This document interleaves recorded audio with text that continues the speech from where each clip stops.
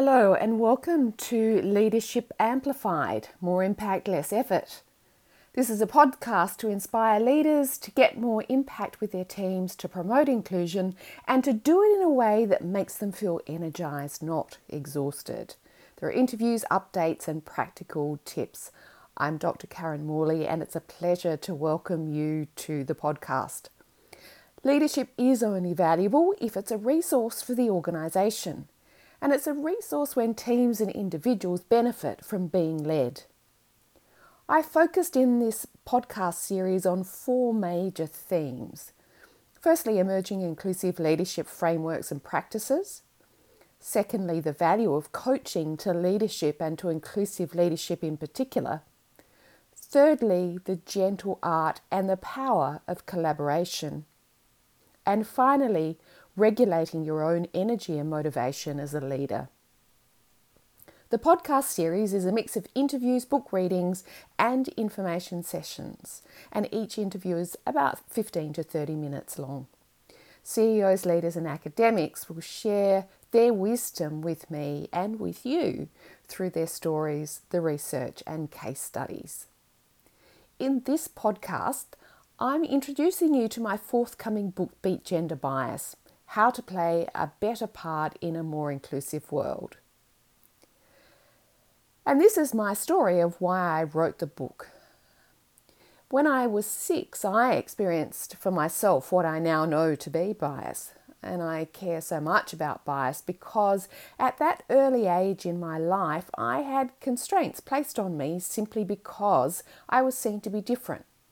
I experienced those constraints as restraints on my capability and my learning and my success. I kept trying to get it right and I just didn't know what that was. I felt frustrated that I couldn't work out what did I need to do to get this right and to be able to succeed. And I kept trying harder, but I really didn't manage to crack that secret code. Now, rather than my gender, which is what I do focus on in my book, Beat Gender Bias, it was my left-handedness. And my handedness gave me my first taste of what it felt like to stand out and not to fit in. In my class, with that teacher, I was a left-hander first. And try as hard as I could, as I said, I wasn't able to score more than 6 out of 10 on my writing tests, and I was dumbfounded as to why this was happening. The other 3 or so left-handers who were in my class got just the same treatment too.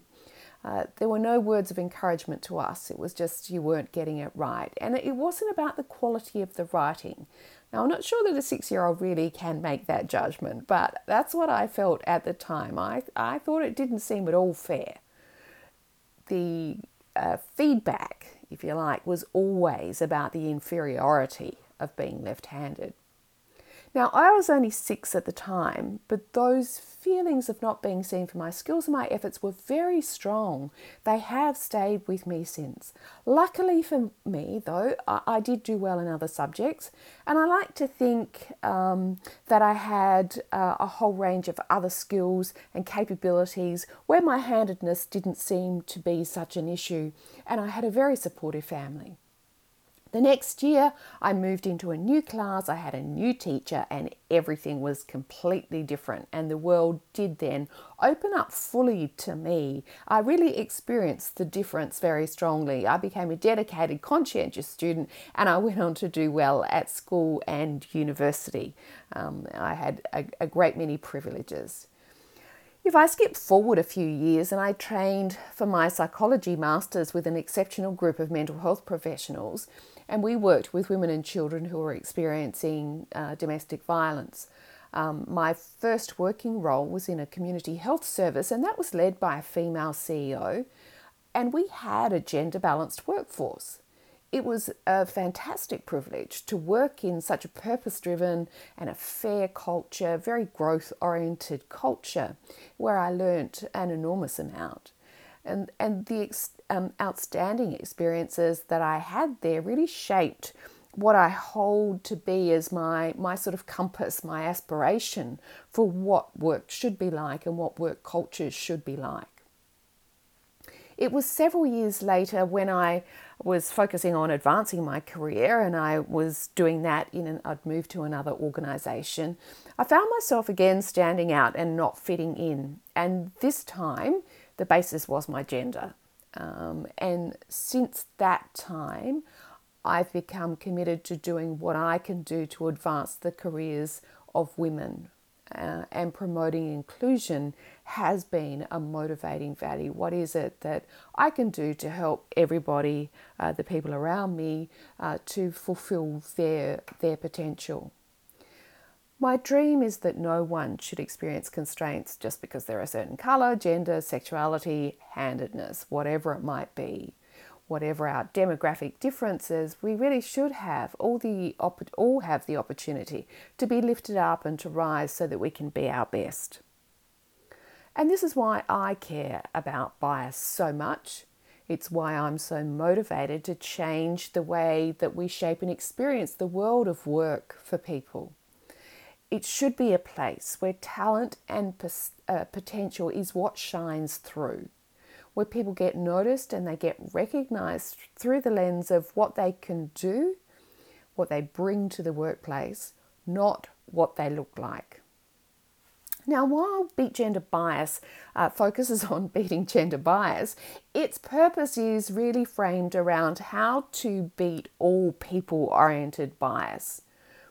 My goal is to drive a stronger awareness of the value of inclusive leadership and how that amplifies everyone's full talents and potential. So if you're aligned with me, already aligned with this perspective, then I hope that the book, when it's released, really reinforces your dedication, that it will provide you with more insights, encouragement and tools for beating bias. And if not, and you're just curious, and that's why you've shown up to listen to the podcast today, then I hope that when you've read the book and when you've listened to the podcast, that you'll join me on that journey. And I'll be providing a number of podcast episodes that are based on the book so that I can share all of the learnings and the opportunities and the tools with you via the podcasts. Now, to beat gender bias, you need to know what to do, what to know, and what to value. And so the first section of the book focuses on that. The second is a deep dive into the most vexing biases that keep tripping us up. There are suggestions about what to do to mitigate them. For example, you can't be what you can't see is a really significant bias. So I talk about where does that come from? Why does that exist? How does it impact women and everyone else in the workplace? And what can you do about it? And then the third section of the book focuses at more of an organisational level on how leaders can create a better culture. What can they do to make sure that their culture is one that supports gender balance? That is an inclusive culture, and therefore it's supportive of people, whatever their demographic background and characteristics. And whether or not you're a senior leader in an organisation and have the opportunity to leverage the culture, there are many, many different ways in which you can work to beat bias and what I call everyday conversations, just normal conversations. There are ways that we can all show up in conversations. There are things that we can do in conversations that will make a really big difference to how people who are different from us get to express their full selves, and how people who perhaps are not so obviously aware of the potential for bias might think differently about how they engage. So section 4 of the book is a roadmap for how to change everyday conversations. It describes what you can do to be more aware of bias and really notice it, because that's the obvious first step. How you can let others know about it in a way that's not confrontational but is engaging. And then what are some of the things that you can do, again, in everyday conversations to stop bias from happening.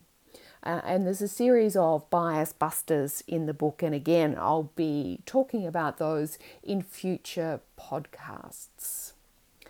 Now, it was Barack Obama who said, "We must carry forward the work of the women who came before us and ensure our daughters have no limits on their dreams, no obstacle to their achievements, and no remaining ceilings to shatter. And that is something that I think we can all aspire to. In the book, I focus in the first instance by talking about what to do, and that's how you can champion inclusion and make sure that you're a champion, not a bystander. It's really important to think about, when all is done and dusted, what are you going to be known for?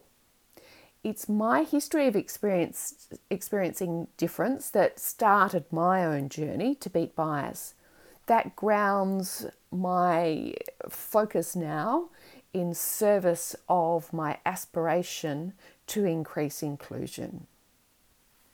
And a key motivator of diversity and inclusion champions, and those people who are more high profile as champions, is their own experience of difference.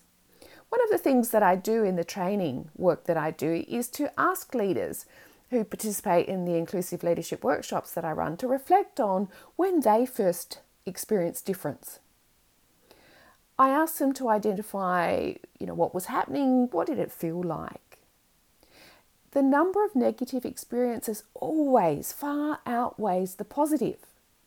Now, certainly when I'm setting up this activity, I do talk about my left-handedness, but I do that, I provide a balanced set of examples. I also provide my example of when I was 10 and I received a copy of Little Women from my parents because I'd done well at school, and that talks about how women can pursue their dreams and go for things regardless of the stereotypes around them. It's a little bit cliched, but I think, it's a cliche because everybody knows it and because it makes sense. So it's very powerful.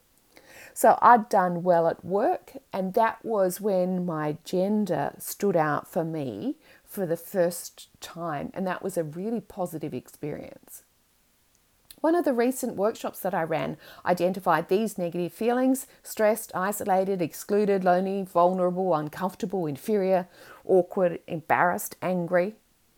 There were some positive feelings, and they included awesome, refreshing, proud, special, fascinated. It is really uncomfortable to recall negative emotions, and we tend to shy away from doing so.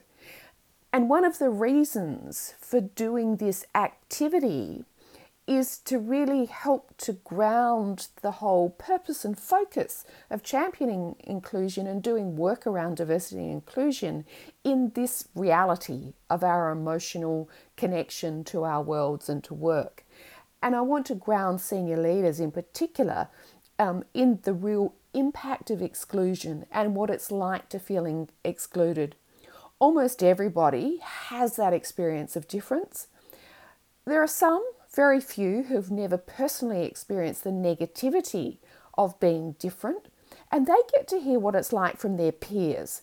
So it's a really nice storytelling way of finding out how uncomfortable it is to feel different. It makes the disadvantage that others face more salient, and it's more meaningful.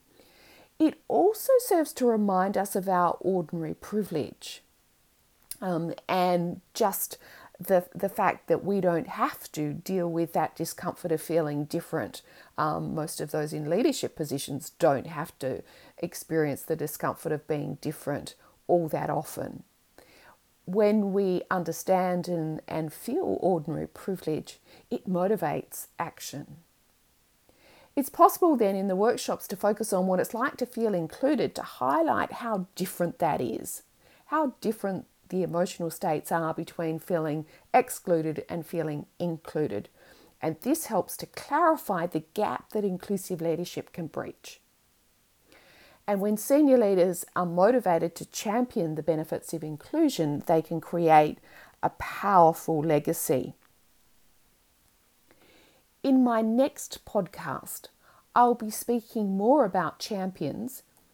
What makes somebody a champion? I'll be talking about this whole issue of male champions. Do you need to be male to be a champion? Or some people say, can you be male and a champion? My belief, just the headline for the next podcast, absolutely anyone can be a champion. You just got to show up and do champion stuff. And in the next podcast, I talk about what that looks like, as well as what you can do to increase the number of people who are champions around you, which is something that I think is undersold, underdeveloped, and a way in which we can really grow better support for inclusion. So that's it for today. Thanks so much for joining me. I really look forward to your company on the next podcast.